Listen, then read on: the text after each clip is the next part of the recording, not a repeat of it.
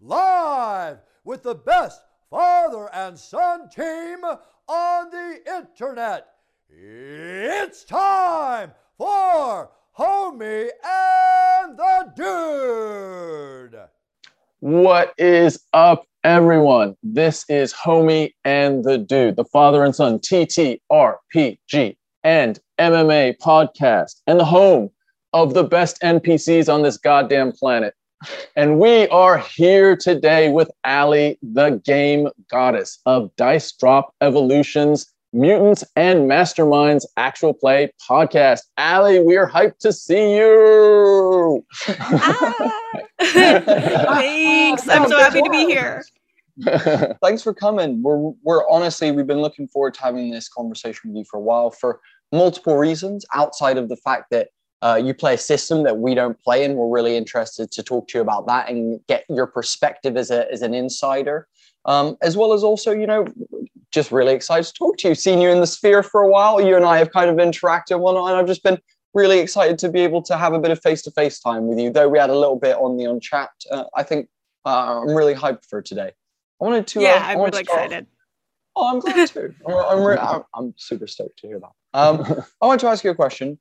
We talked a little bit about this before we started, about your graphic design work and whatnot. And the first thing that really struck me about Dice Drop Evolution, as I got to know you guys through the Twitter sphere and Discord and whatnot, was your guys' incredible artwork and the way that you guys present your podcast, the way that you have your logo and stuff. What kind of inspired this graffiti pop art style that you guys use? Because it's freaking awesome. Talk to me about that. So everything aesthetic design wise was me, because I was the one graphic designer on the podcast originally, before we switched Game Masters GMs.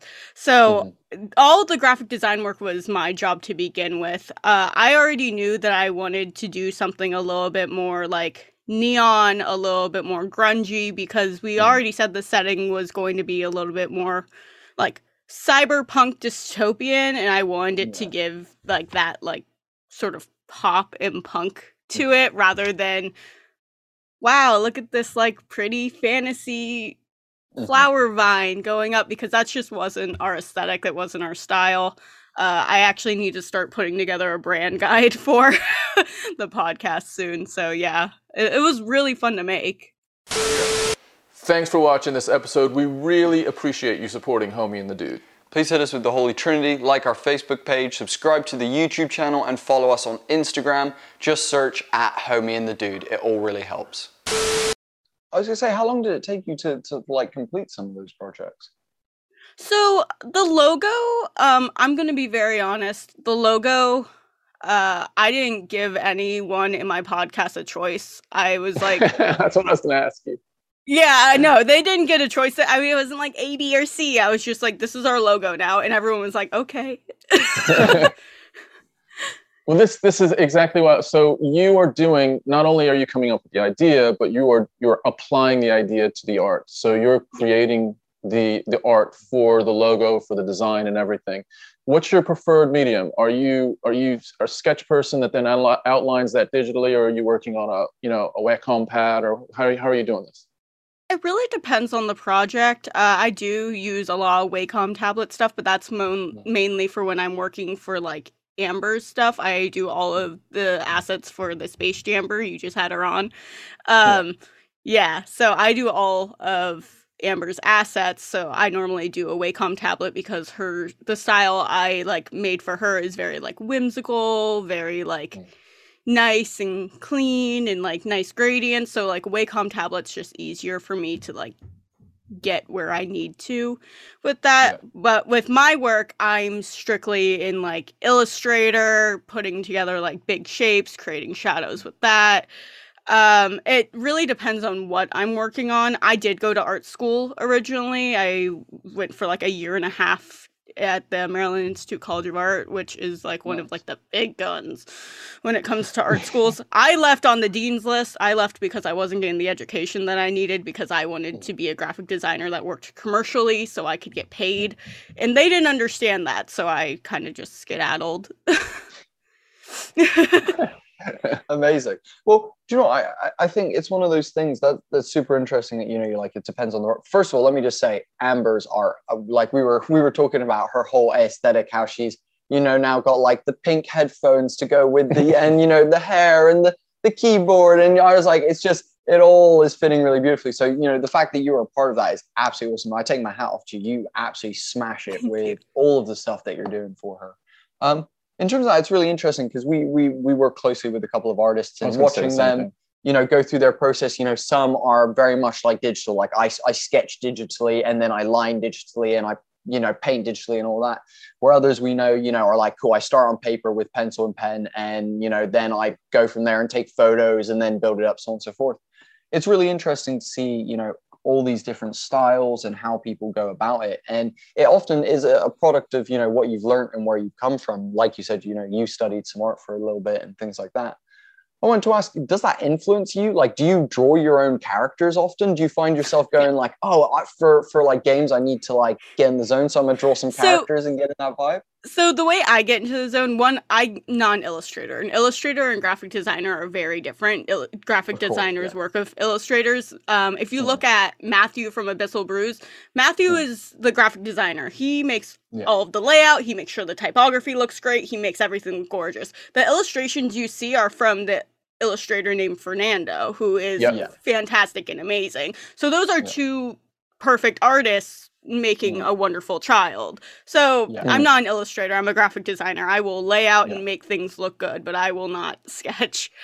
When I'm trying to get into character, I put together Spotify playlists. I sometimes cosplay. I try to like mess around with voices for like a day or two till like I kind of understand what I want. But that's where I'm normally at when it comes to character creating. That's really, really important, like interesting, because we have had others that have said they are really interested with music as an influence to characters as well. We're working on a live stream right now, putting together character depictions of each person that's playing, and wondering how important it is for you, or like what level of interest you have if there is some sort of character creation, visual character creation of your character, that you like want to be involved in, or you don't care. It's, like put whatever you want up, I'll act it out, and that's what comes to life.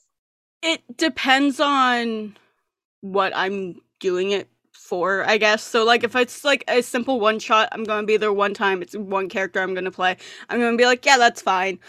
But if it's something that, because we just got our characters for Dice Drop Evolution like drawn for us in chibi style from an artist that Elena knows.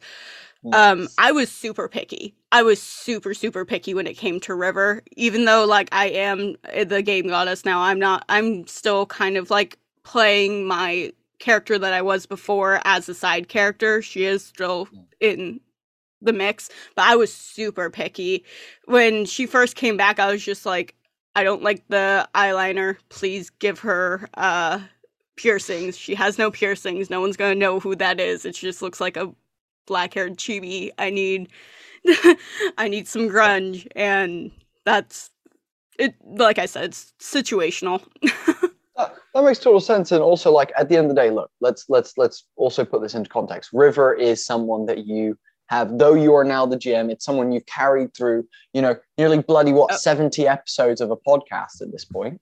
And with 70 episodes in, it becomes not just, a character that you're playing. It's a character that you love. It's a character that, you're committed to, and that, you've found, grace and time for. And I think when that happens, it's definitely something you care a lot more about than, a one-shot character. You're like, I'll find an image on Google and that'll do, No, there are one-shot characters that I do fall in love with, where I'm just like, I will slap this character into any game that you want me to, and that's like fine. Yeah. Like I was playing Kids on Bikes, and I was playing this rowdy alt kid boy named Dex, who was just like a ladies' man. And I will play Dex till the day I die. I loved playing Dex. He was just like a huge idiot and was very like food and girl driven, and it was really funny.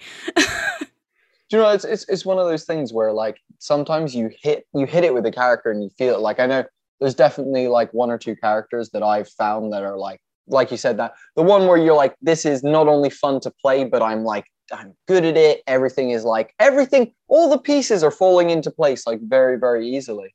What I wanted to ask you, obviously, you just mentioned that you're playing Kids with Bikes and stuff like that. And over here at Homie and the Dude, we do a lot of D&D stuff because my small brain can't at the moment deal with any more systems than D&D to focus on.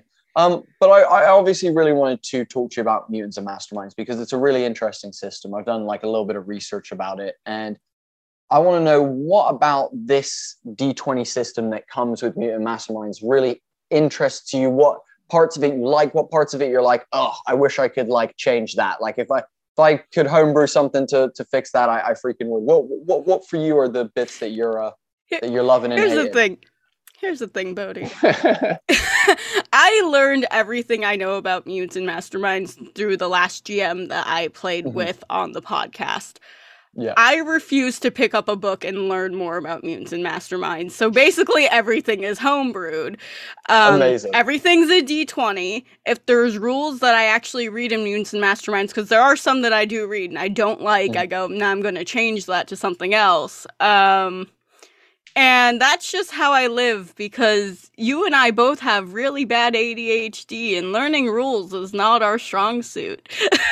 Yeah, I totally feel that, like it's not one where, and in terms of that, I also do the same thing. Like I break rules often for flavor and for like, a moment for me is more important than, freaking a rule in a book. So I very much fall into that category of like, sometimes it's more about like, screw it. If I don't like that, I'm not going to use that. I'm not going to put that in, I disagree with that. And I really like that mentality personally. I know a lot of like other GMs are very much like, no, you're breaking the system. I can't deal with rules lawyers. If any rules lawyer came onto my game, I'd be like, I'm sorry, dude, you can't tell me what to do. Like, that's just how this is going to be. I'm going to say, yeah, that's okay. And be like, no, that's not to other things. And that's how it's going to be. You know what's great about it, though, is you both do it for a certain reason, which is that's the preferred learning and sort of delivery style that you have. But it's also like there's an element of courage in just dropping the rules, and also an element of stepping into creativity of like, if I can loosen this up a little bit, not, for people do it for different reasons, and you guys do it for, your own reasons. But the bottom line is you do it, right? You get into that space where it is a space that you create that allows for more creativity.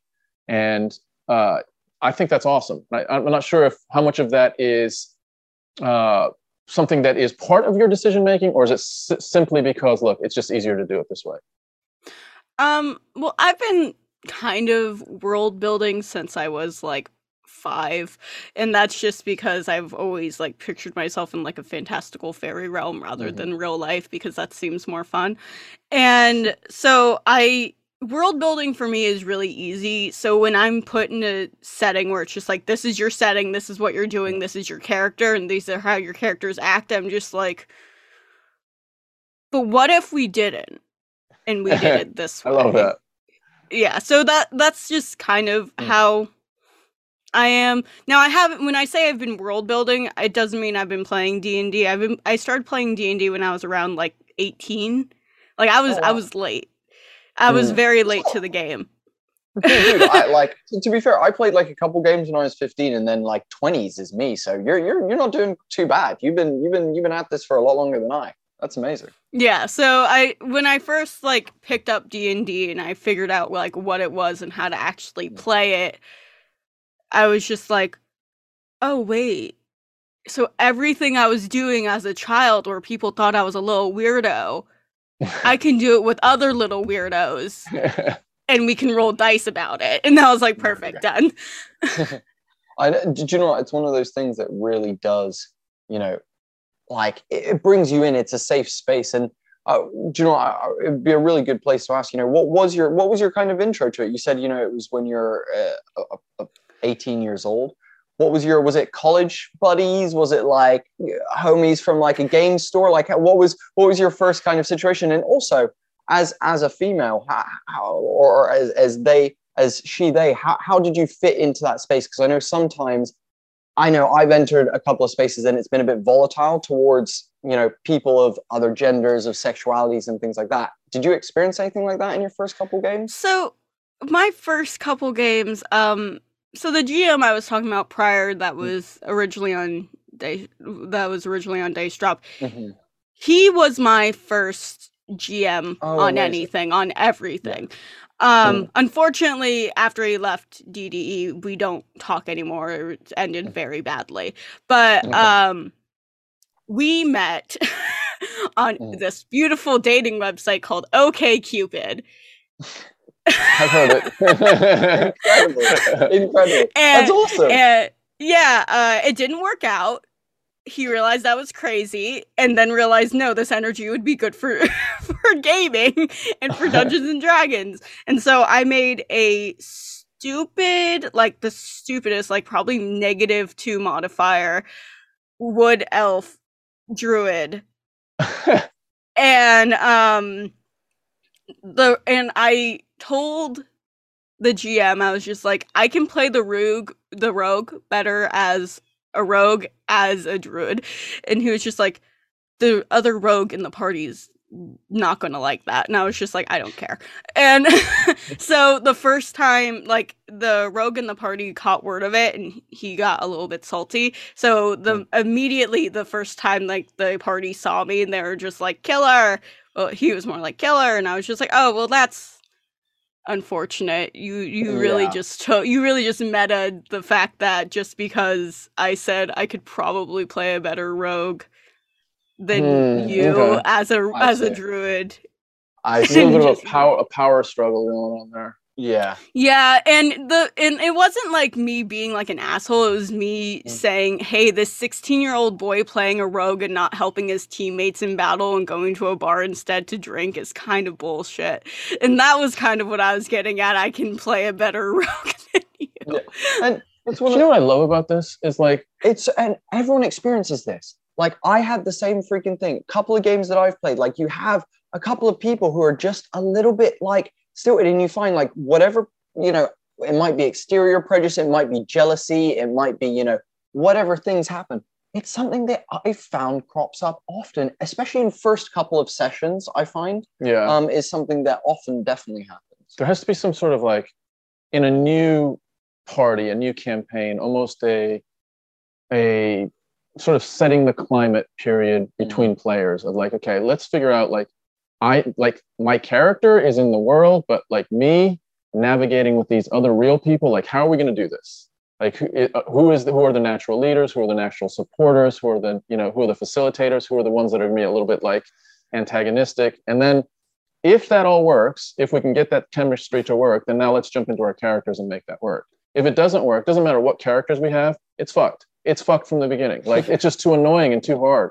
So, you know, but what I love about what you do, Ali, is honesty. Yeah, and you challenge the norm, and through challenging the norm is like new creativity comes. Like that's where the new shit comes from. That oh fuck, we didn't think about that because no one's ever fucking done that before.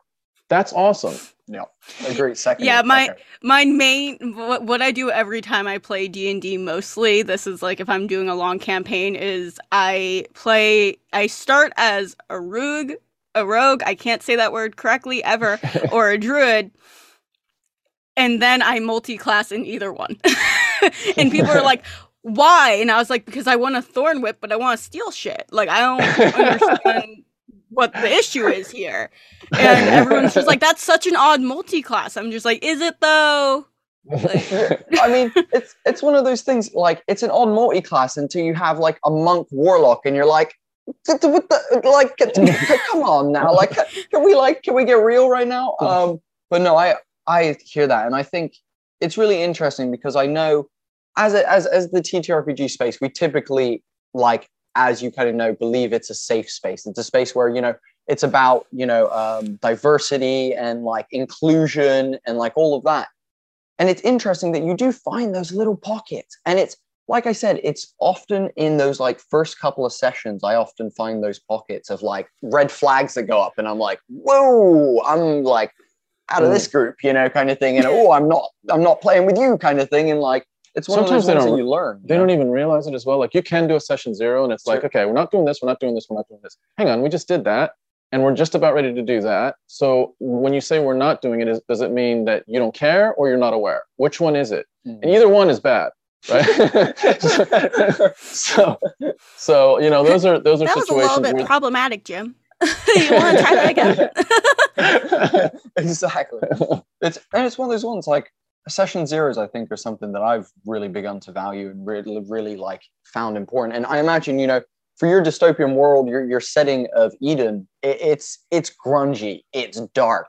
There's gore, there's violence, there's all this like politicky stuff going on between characters and stuff. So let me ask you, how important was that like session 0 for you guys? Was that like, okay, guys, this could get real like dicey quickly. So let's draw some real clean lines to start this off, So people are gonna judge Dice Drop super hard after I say this, but you have to remember, everyone listening has to remember, I was not the GM at the time, so it was not my It was not my circus, but was my monkeys, if that makes sense.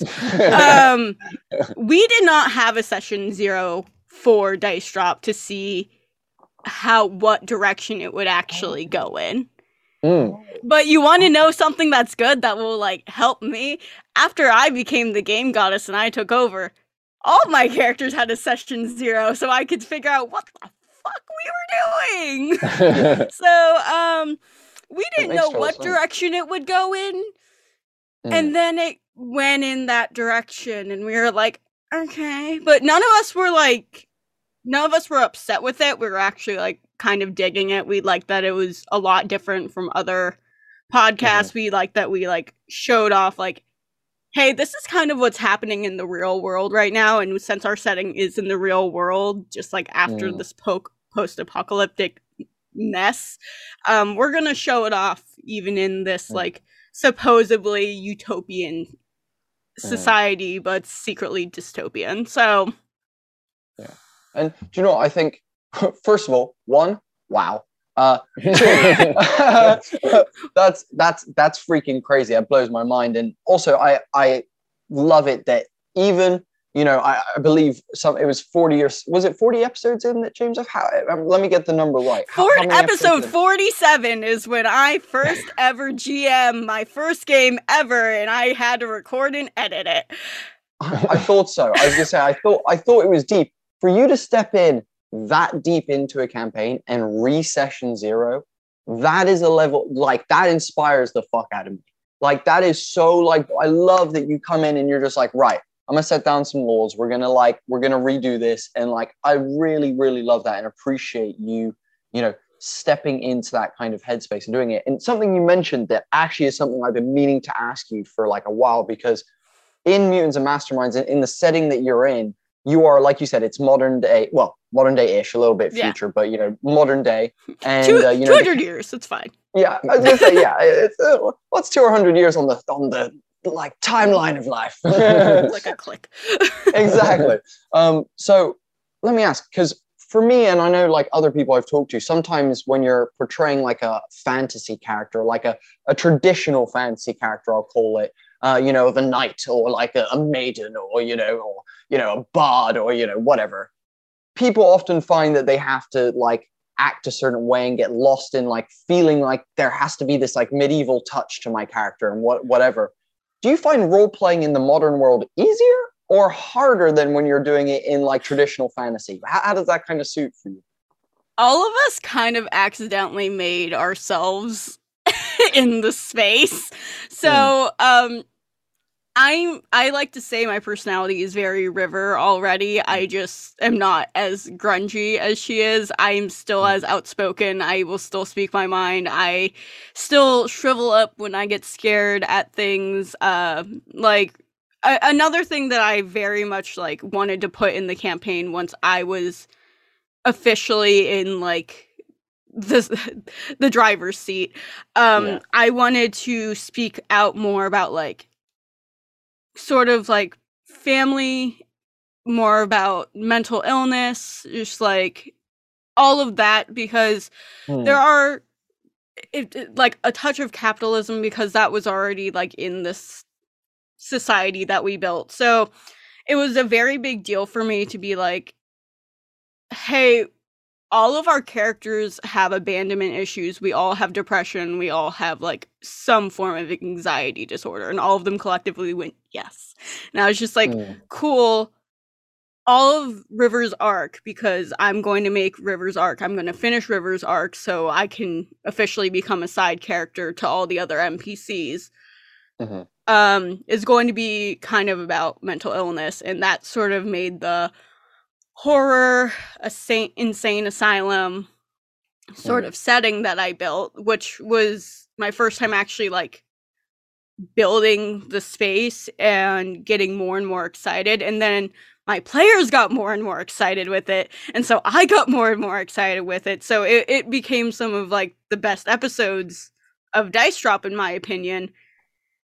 And James wasn't there. James left 10 episodes earlier. So there you go, and that's what it is, you know. Yeah, I mean, that is indicative. But what I particularly love about it, Ali, is, you know, this element of realism, and, you know, let's get into the real feels. Let's get into like why we do this, and we get into it. Certainly, from my perspective, I love like super fun, happy, hilarious moments. But I equally, emphasis on equally, love, you know, the other range of emotions, whether it's pain or sadness, or, you know, even within like roleplay. Yeah, within roleplay. Yeah, so that's what I'm in it for. And so Just for you to like, I like emotions. and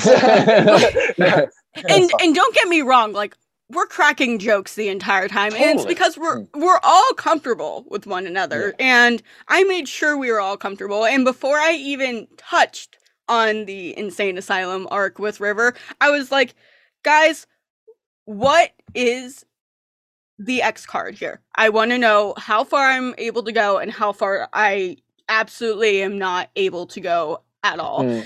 And everyone was just like, I trust you, don't make it too gory. And I was just like, all right, cool. So this is a spoiler for anyone who hasn't listened, but this might give you a reason to listen. Oswald loses his left hand at the end of the Insane Asylum arc, because the thing is with James is he never gave us an incentive of, hey, there are actual things that can happen to you here. And so I gave that, and it was going to be a finger. It was only going to be a finger, and then Kyle did the wrong thing in testing me that day. Got carried away. And I was just like, Kyle, I have a plan for Oswald, and I'm sorry. And he was just like, fuck me up. Do it. You won't. And I was just like, well, now you lost your hand, so so that's on you. Do you know what? That's really great. And I think, you know, it's one of those things where I think a couple points that you said are really great. First of all, having that trust within your players and your GM to communicate about, you know, cool, I trust you, don't make it too gory, and then relying that the GM will approach and go, you know, okay, we're entering a zone now where, like, you know, okay, and like you said, checking with Kyle and seeing, you know, how, you know, so on and so forth feels. And often, in a lot of cases, when you check in with people, it often helps situations and eases, you know, moments and things like that. So I really love the communication aspect of what you just spoke about, because I feel like it's such an undervalued part of fucking almost all of life. I swear to God, like the amount of times I'm telling like my friends and like my girlfriend and you guys, like, we need to talk about things, like communicate, talk about it. Like, for God's sake, we need to talk. Like, it solves so many problems. And I think it's one of those big things that, though it can be a painful, awkward, maybe uncomfortable in some cases process, it does everyone comes out the other end typically feeling a little bit better about the situation. So I really appreciate that about what you said. And the other thing I really love as a GM of consequence is, you know, putting in these like things of like, you're going to lose your hand and you're not getting it back. You're just not. You don't have a hand now. And you can deal with that. You can go get an augment if you want, but you know, you're dealing with that. And so for me, like, I value that as well massively. I'm right there with you. Go for it. What was really funny is that Kyle was just like, well, can Data just make me a new robot hand and that just be okay? And I was just like, Data's doing 1,000 other things right now. If you want to roll to convince Data to stop what he's doing to make you another hand so you don't have just like a nub. Because we have 2 healers. We had 2 healers on the team, one being River and the other one being Data, but Data's also the smart techie one. Yeah. So it was fine. It was like cauterized right after it happened. I didn't like say, oh yeah, there's blood and guts everywhere. Yeah. It was just like your hand's gone. There's a little bit of blood, and that's basically what I said. And he was just like, it's not like Resident Evil. I can't just pour goop on it and it'd be okay. I was like, no, Kyle, you're not dead. Yeah, exactly.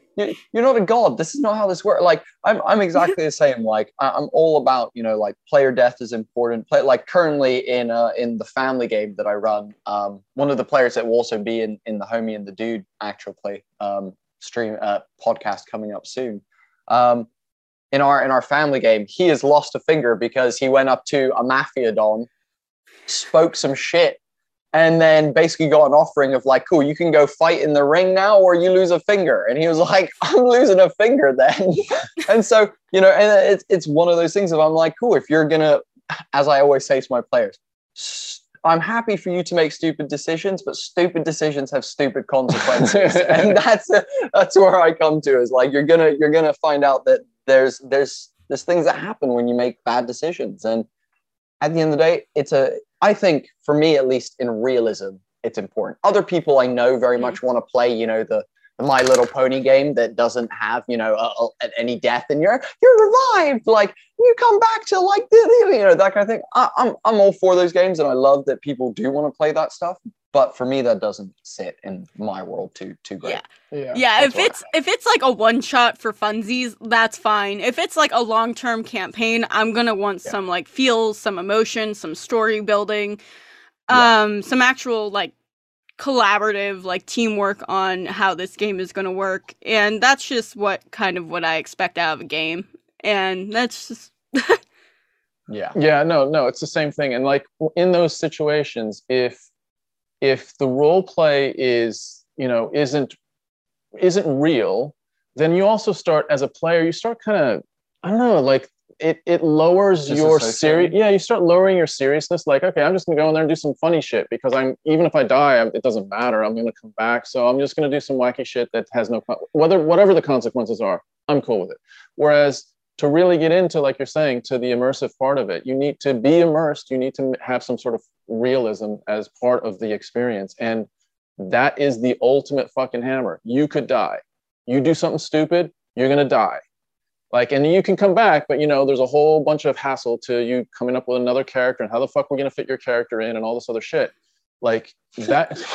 that was fun. Yeah, because we went looking for a new character because I couldn't just parade around 2 monkeys. I needed a third. So yeah, we put in like applications and stuff like that, and we found Britton or Skagwater RPG, and he is great, and we love him. So, well, let me just circle back because I know we've mentioned James a couple times and the separation, and I know it probably was a bit like that's a pretty big schism for you know, you lose a player, that's one thing, you lose a GM, that's a whole other thing. And I'm sure there was reasons behind it that you may or may not want to talk about. But as far as your own emotional journey of like, okay, I am now stepping in to this new role. Talk to us a little bit about, I go from player to now I'm a GM, and whether it's preparation, whatever it is, how did that feel? Yeah. So it's been almost a full year since James left. So me and everybody else on the podcast were just like, we were super professional about it when it happened, like to everyone outside of what was actually going on. But now we're just sort of over it, and we're just going to speak about what actually happened. And what happened is James came in the Discord after not talking to us for maybe 2 weeks. We have our own Dice Drop Discord that just has all of us in it. And he goes, hey guys, I thought about this. Keep in mind we're at this point over 1,000 followers on Twitter. And I think at like 5,000 downloads on Podbean. Like we're in it. We're in it at this point. Yeah. Hey guys, I think I'm not going to do the podcast anymore. You see, I have a full-time job and a girlfriend now, so I just don't think I have the time for it. And keep in mind, I just want to... Elena is a school teacher. We were just talking about this. We were just God, we literally just had this conversation. Elena is a school teacher. Kyle's in school right now and is working pretty much anytime he can. And I'm a graphic designer that works 9 hours a day and doesn't get home till 7 o'clock at night. And guess what? He didn't edit the podcast. He didn't design the podcast. I did all of it. He just had to show up and say some words, guys. So he left. And I had a panic attack. I was bawling tears. I can imagine. This was what happened in like within 2 hours. Panic attack, bawling tears, freaking out, spam calling James because I was like, what the fuck? It took me until that night after he sent it at like 11 a.m. like right now, this time, your time right now, my time. Yeah. He sent it at this time. I didn't get access to the Roll20 until 9:50 at night because I was just like, if I'm going to be the DM, you have to give me the DM rights because I'm not remaking all those character sheets because wow. And he finally did it. He was just like, I just put it over to you. I was like, thank you. And I asked if I could have any notes at all. It is February 3rd, 2022. There are no notes. And I immediately am spam texting Elena, like, can I be the GM now? Are you okay with me being the GM now? And she was just like, yes, do it. Amazing. Do it. And I was just like, perfect. And I called Kyle, and Kyle was just like, I saw it, because Kyle's very bad at Discord. He's like, I saw what happened. I was just like, are you okay with me being the person now? And he was like, you do everything anyways. And I was like, perfect, thank you. Kyle's been my friend since we've been 16, and we're like best friends. So him just saying shit is just normal for me. Amazing. Yeah, and I already had the name Game Goddess picked out because I was planning on doing a short, like, 3-part series with my guys playing Vampire the Masquerade. Oh, nice. So I had Game Goddess already picked out, and I was just like, fuck it, I'm now the Game Goddess of Dice Drop Evolution. Here we go. And that's what happened. That was the journey. You know what, Allie? That is so fucking awesome. Like, literally, like, so first of all, okay, you were doing a lot of the other stuff, like, let's say all the other stuff, but to step into the GM role is to literally take the wheel of the bus.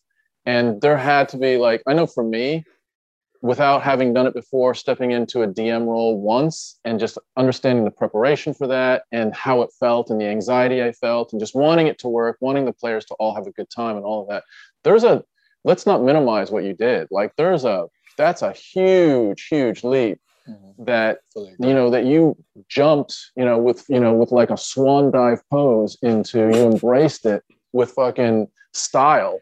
That was incredible. And, I'm sure your players appreciate it. I'm sure your followers appreciate it. And, if you don't do that, it dies. If you don't do that, it's wrong. Yeah. And if people could like say, oh, well, it was James's baby too. It's like, no, this was mine. This was my baby. I did all the editing. I did all the designing. I just want my players to have a good time, and I want everyone that listens to have a good time. And ever since I got in the driver's seat, the amount of love and feedback that I've gotten has been super overwhelming because, as I stated before, episode 47 of Dice Drop Evolution was the first time I ever GM'd ever. Crazy. This is just wild. That's It's like us doing 50 podcasts, and for the first time on the 50th podcast, I'm like, right, Tom, I'm going to actually do a podcast with you today.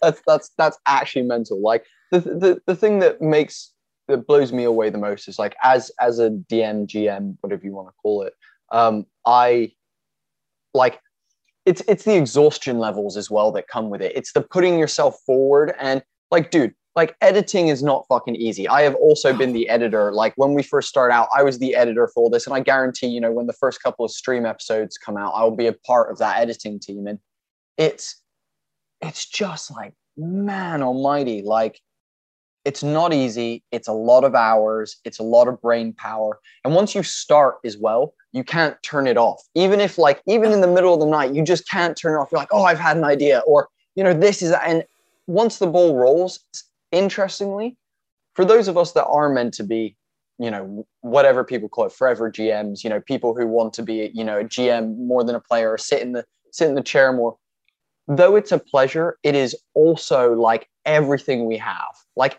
we put it all on the table in those moments for the players to have a good time, for, you know, an audience, if, you know, you have an audience, to have a good time, and so on and so forth. And I think, yeah, it's very much one of those ones that it's a sensitive space where we really put it all out there. We really put it all out there, and to commit to that, fucking brave as hell. I'm inspired, and you blow my socks off. So that's incredible. Thank you.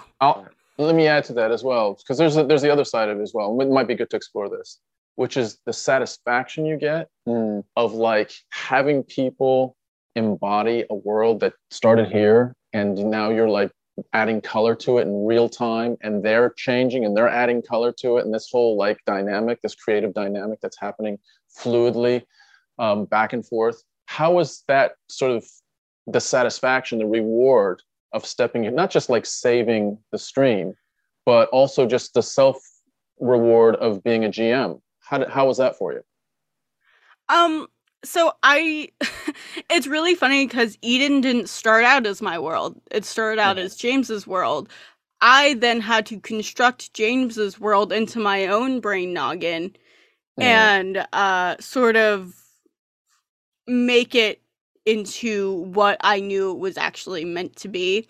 So without retconning like the entire podcast and just like going off of everyone's storyline, I was able to finally like create a place that I was proud of. Now we are actually leaving Eden in the coming of episodes, and it's actually my world building now. I made an entire map of the United States saying, hey, here are all of the cities. You are going to Anchorage first, but then it's an open map for you. And of you the whole guys United can do States? Yeah, so I call it, because it's no longer the United States after 200 years of nuclear war, it's the Sanctum Conglomerate of the Sanitized Cities. Nice. That is fucking badass. And that it's is fucking awesome. SCSC. Yeah, it's Nice. SCSC as the acronym.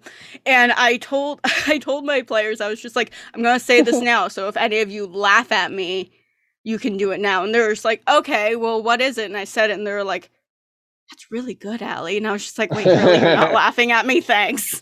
Yeah, so, yeah, the entirety of, like, where Eden is in the United States, like, I decrepit some of the borders because, you know, like, water corrosion and everything. There are 13 cities that people can still live in.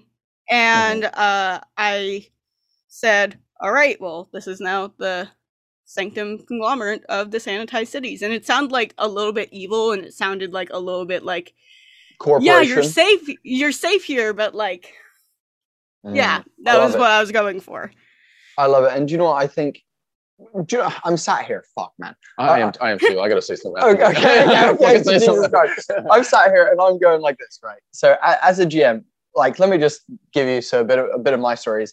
I've been building my world that people will see in our actual play podcast coming out soon. And I've been building that since I started being a dungeon master. So my whole brain power has been in this like steampunk like middle fantasy world that I've been building for ages. Hell yeah. And it's like, I love it. But also like, I'm hearing, like, I'm seeing all these other, I'm seeing like, you know, you guys doing this mutants and masterminds. I'm seeing like, you know, over in Dimension 20, they're doing Starstruck over, you know, I'm seeing some amazing, like, what's it called? Lovecraftian like campaigns out there. I'm just like, oh, I'm missing out on so many different genres because I'm just building this world. You're saying you can't put any Lovecraftian monsters in that steampunk middle fantasy world you're making? I think you can.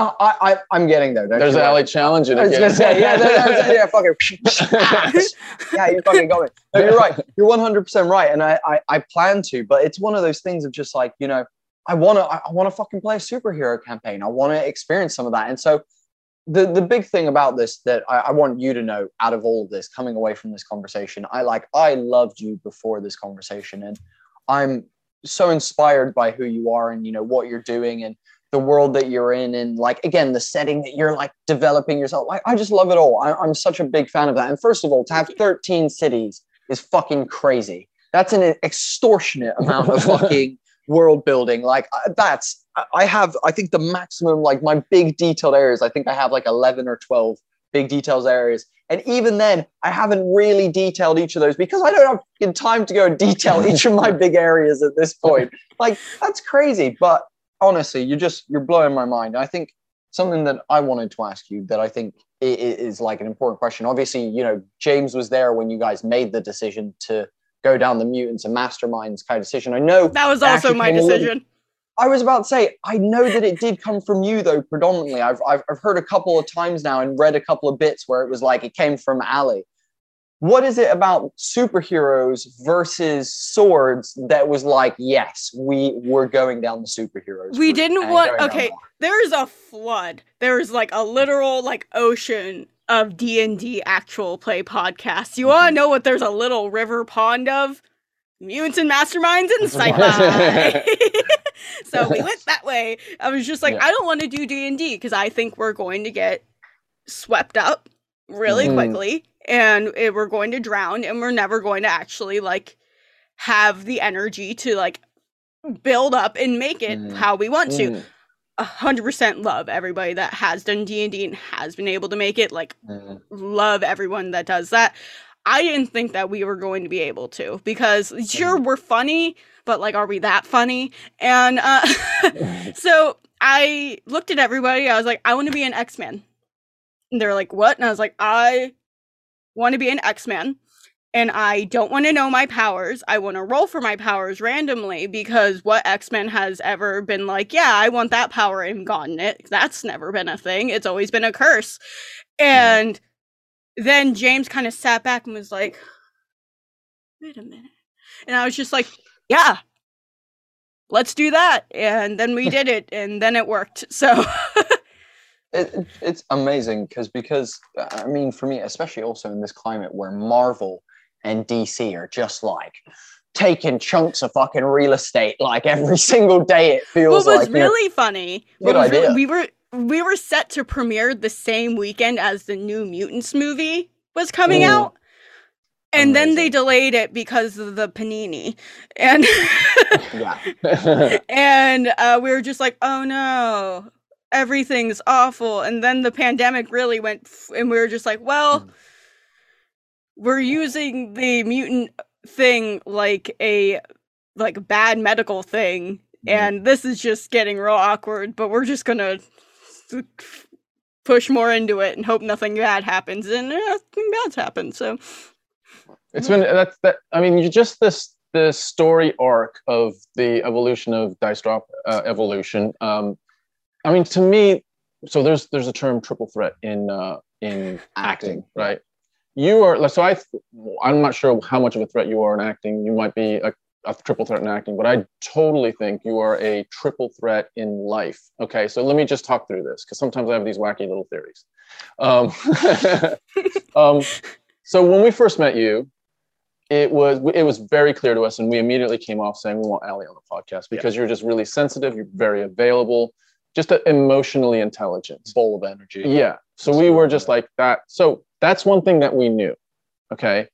the other bit that we kind of didn't know so much, maybe the two other bits of the triple threat, are how much of a fucking fighter you are. Like, you're just a tough badass. Like, underneath the sensitivity. I bet you do well in cold weather. I bet you really do well. I absolutely do not, and I want to move to Massachusetts, and they have like 3 feet of snow right now, and I was like, I would not leave the house.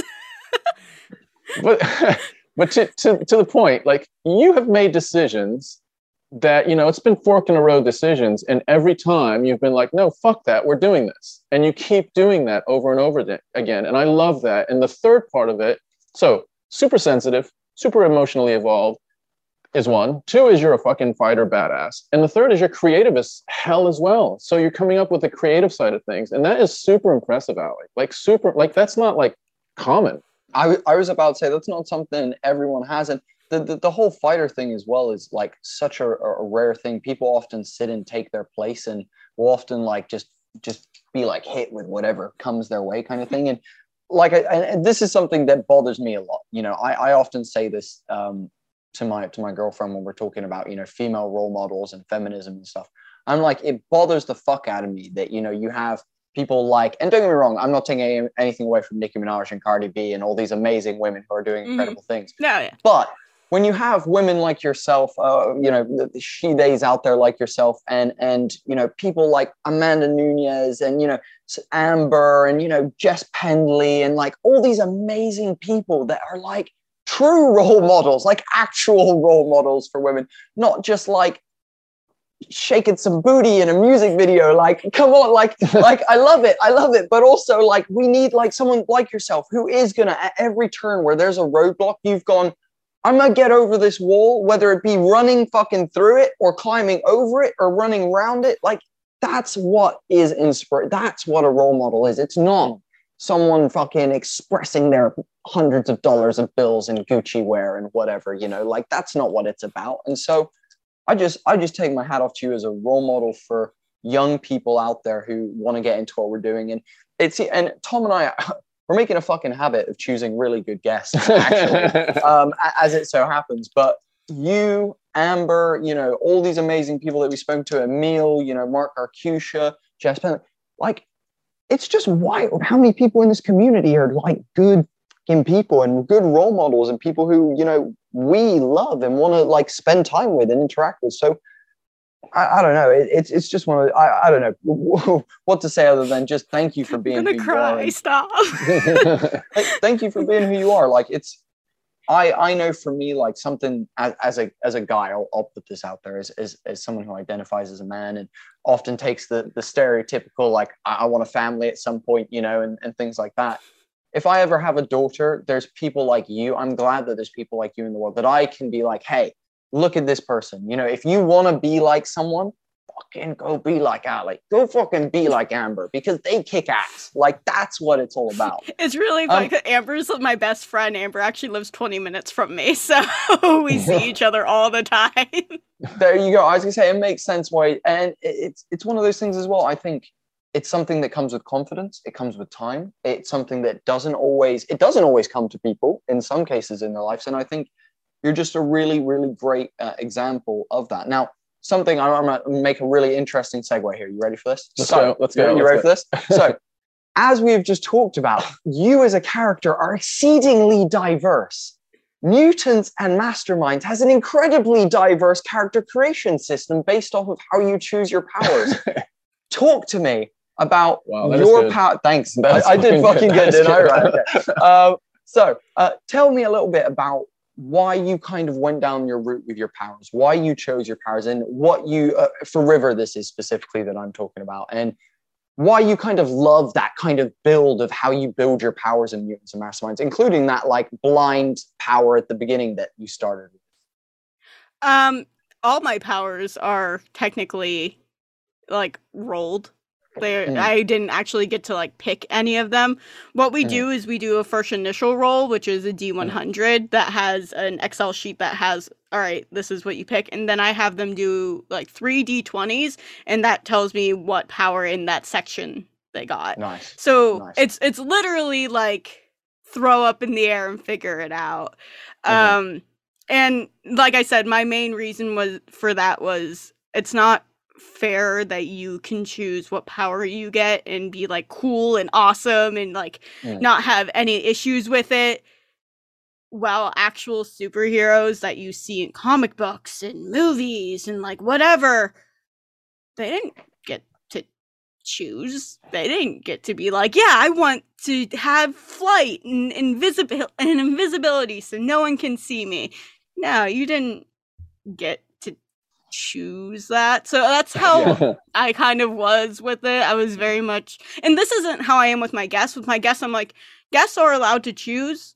My players are not. I am so you get the special shit. That makes sense. Yeah. Amber is going to be on DDE soon, and Amber told me specifically, I don't want to choose my powers. I want to roll for them. And I was just like, all right, bitch. Good luck. Yeah, that's basically what I told them. Now, you mentioned something that I actually had thought about a lot, because, you know, there's, like I mentioned a second ago, superhero content is fucking everywhere, from animated things nowadays through to big like cinema blockbusters all the way through.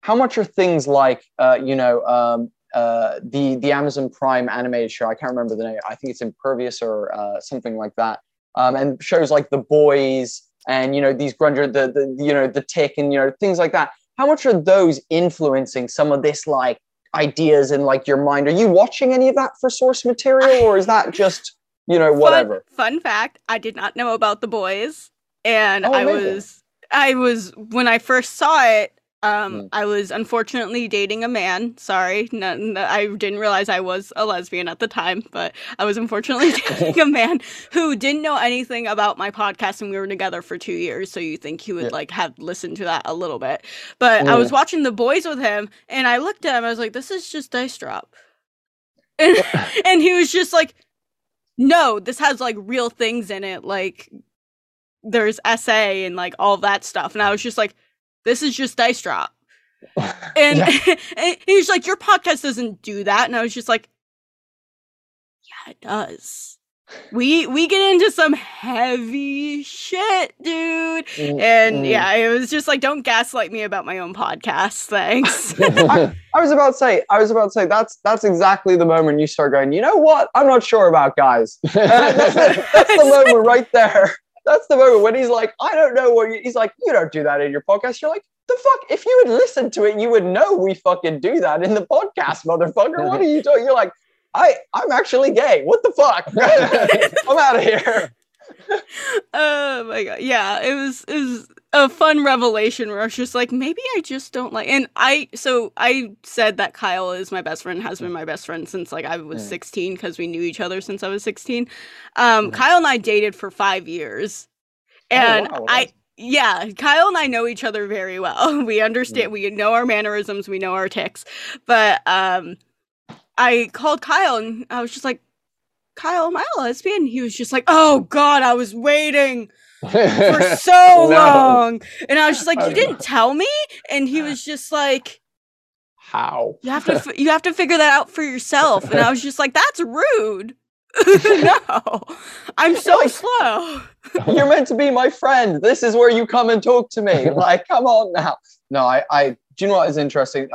We'll dive into this territory a little bit as well, because I think it's, again, something that's freaking inspirational and awesome that you're willing to like open up about all of that. Like, I'm bisexual here myself, and you know, it's one of those spaces where, you know, getting used to like operating that way and finding your own space very much is like stepping into the chair of a DM where you're just like, you know, all of this is new.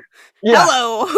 Exactly. It's new and it's interesting, and it's, you know, so I hella respect. Again, another example of just you being like, you know what? I'm taking a stance in my life, and again, there's, you know, you hear stories of couples that are together for like 20, 30 years, and then the husband's like, I'm actually gay, like, oh, you know, kind of thing. It's like, again, it takes a lot of courage to tell people these things, apparently, in a lot of senses. But I respect the hell out of you for doing that and just being brave and just being a badass. Again, it's a generational thing as well. You think? Yeah, I think.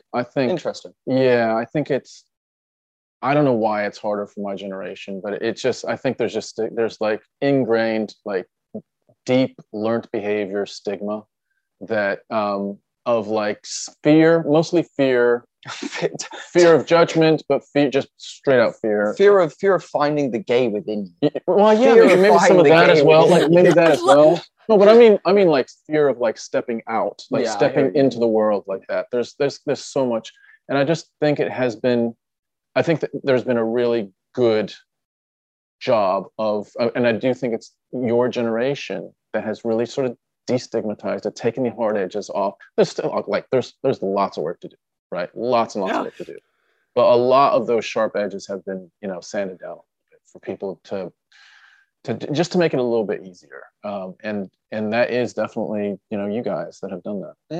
Yeah, I mean, I wasn't at the Stonewall riots myself, but I appreciate it. But what you were going to say something, Ali. What were you going to say about that? I was going to say I just thought I was bisexual, and then suddenly it hit me. It was just like, no, you're just like girls. And it's like, oh. It was something that... Yeah, it was something that I think my mother accidentally ingrained in me, and like she loves me for who I am. She knows that I am a lesbian. She's like, I love you, I don't care. But from when I was like 5 years old, she's the type of mother that's just like, you're gonna marry a rich man, and I'm like, okay, Mom. And then I was just like, I don't want a man, and she was like, I understand. Look at all of them. We don't have a lot of choices anymore. Oh, that's such a good mum answer. God, what a good mum answer. Shout out to Ali's mum for that. Fucking hell, what a great answer that is. That's ridiculous. Now, obviously, appearances and judgment are things, that's one thing in life. And I wanted to ask you this about the podcast because it kind of interests me as well. Tom and I are sat here doing video podcasts, and people do video live streams, and you guys have chosen to do an audio podcast. What were the original reasons for that? Is there any sort of like fear of stigma, fear of judgment, or is it just like, it's fucking easier, we don't have to deal with video? Like what was the kind of feeling? I'll say it's fucking easier so we don't have to deal with video, but also we like recording with our pants off in the summer. So none of us like wearing pants when it gets really hot out. So that's why we don't do video. Incredible. Well, if you do go video, though, I have a feeling there could be something viral that could be. Oh yeah, that could be in the summer. OnlyFans, like launch it in the summer and see what happens. Yeah, I was gonna say Dice Drop Evolution OnlyFans actual play series. It's actually stripped Mutants and Madness, where as you do progressively worse, you lose more clothing as the session goes. Oh my god! Tip us, we'll start rolling with D4s. We'll fail every time. Exactly. Well, you know what? I think this has been an absolute pleasure for me to get to know you in this respect. You're, as I've said, like just a role model for me. I'm proud to be in this space with you and be sharing this kind of space with you. And I just want you to know, like, we here support you. You're amazing, and keep kicking ass in the way that you are, because there's very few people out there doing it like you're doing it, and keep doing that because it's unique and amazing. And there's, like I said, very few people doing it. So yeah, thank you so much for sitting and talking with us today. It's been a bloody pleasure. We flipped through an hour like it was nothing. Felt like bloody nothing on our end. It was great. I want to hand over to you and just say if you want to do any shout outs or mention anyone. You've talked about Kyle and all these people. If you want to let people know where they can find all those incredible people in your life, feel free to do so. Hey, if you want to find me, I'm mostly at dice_drop. However, if you do want to follow me on my personal, it's Game Goddess Alex, but it's spelled ALX. So that's where you can find me. Again, never on my personal. Better off just following Dice Drop. Kyle's is also never on his personal. If he is going to write on Twitter, it's going to be on Dice Drop. He does have one, and it is on the Twitter. I do have to look up handles for everybody because I suck. Totally fine. On our end, as always, guys, Homie and the Dude, Holy Trinity, follow Facebook, subscribe, YouTube, Twitter, all the good places. And NPCs, website, homieandthedude.com, you know, All the that stuff. All the stuff. If you want to follow Elena, who is my other female companion, Chaos Goblin, she is almost at 1,000 followers on Twitter, and she is Yahoo. peachy_keen24. And Britain is you're gonna keep this in because I don't want it to be edited. I think it's fine. It's gonna be Skagwater RPG to follow Britain. And Amazing. yeah, we're just a crazy, chaotic, fun Mutants and Masterminds podcast that has some feels sometimes. Awesome. We'll put everyone's Yeah, handles in the description as well. Yeah, we'll get those links for you. Otherwise, Dice Drop Evolution, an incredible actual play podcast where you can, like Ali said, underplayed it. It's a roller coaster of highs and lows, beautiful character development, and incredible plot development as well. So if you guys are needing something to binge while, you know, you're on the toilet, you know, while your grandma's just talking at you, you know, and you need something in the other ear, if you're needing something for the train ride, whatever it may be, Dice Drop Evolution, be it. Is what I would say. Bodhi, I'm just going to carry you around so you can just say more about my podcast than I ever could. Thank you. It's all good. I'm the promo. That's Tom and I take the place, and he's like, you know what, you do the promo stuff. I'll do the intro. You do the promo. I'm like, okay, I'll do that. That's fine. But no, honestly, Ali, thank you so much for being here. Thank you for joining us today. It has been more than an honor to have you on, and we look forward to possibly having you back again in the future for another episode. It would be a pleasure. Furthermore, we'd love to see you on the Homie and the Dude stream for some one-shots that we have coming up in the future. That would be great. Yeah, that would be so much fun. Amazing. Thanks, Ali. Right. Homie and the Dude, Father and Son, TTRPG, MMA podcast. See you next time, guys. Hey guys, thank you so much for watching Homie and the Dude today. We hope you enjoyed this video. If you did, please hit us with the Holy Trinity. Go follow us on Twitter, subscribe to the YouTube channel, and like the Facebook. It's the best way that you can help us out at the moment. Hope you have an awesome day. Thanks for watching, guys.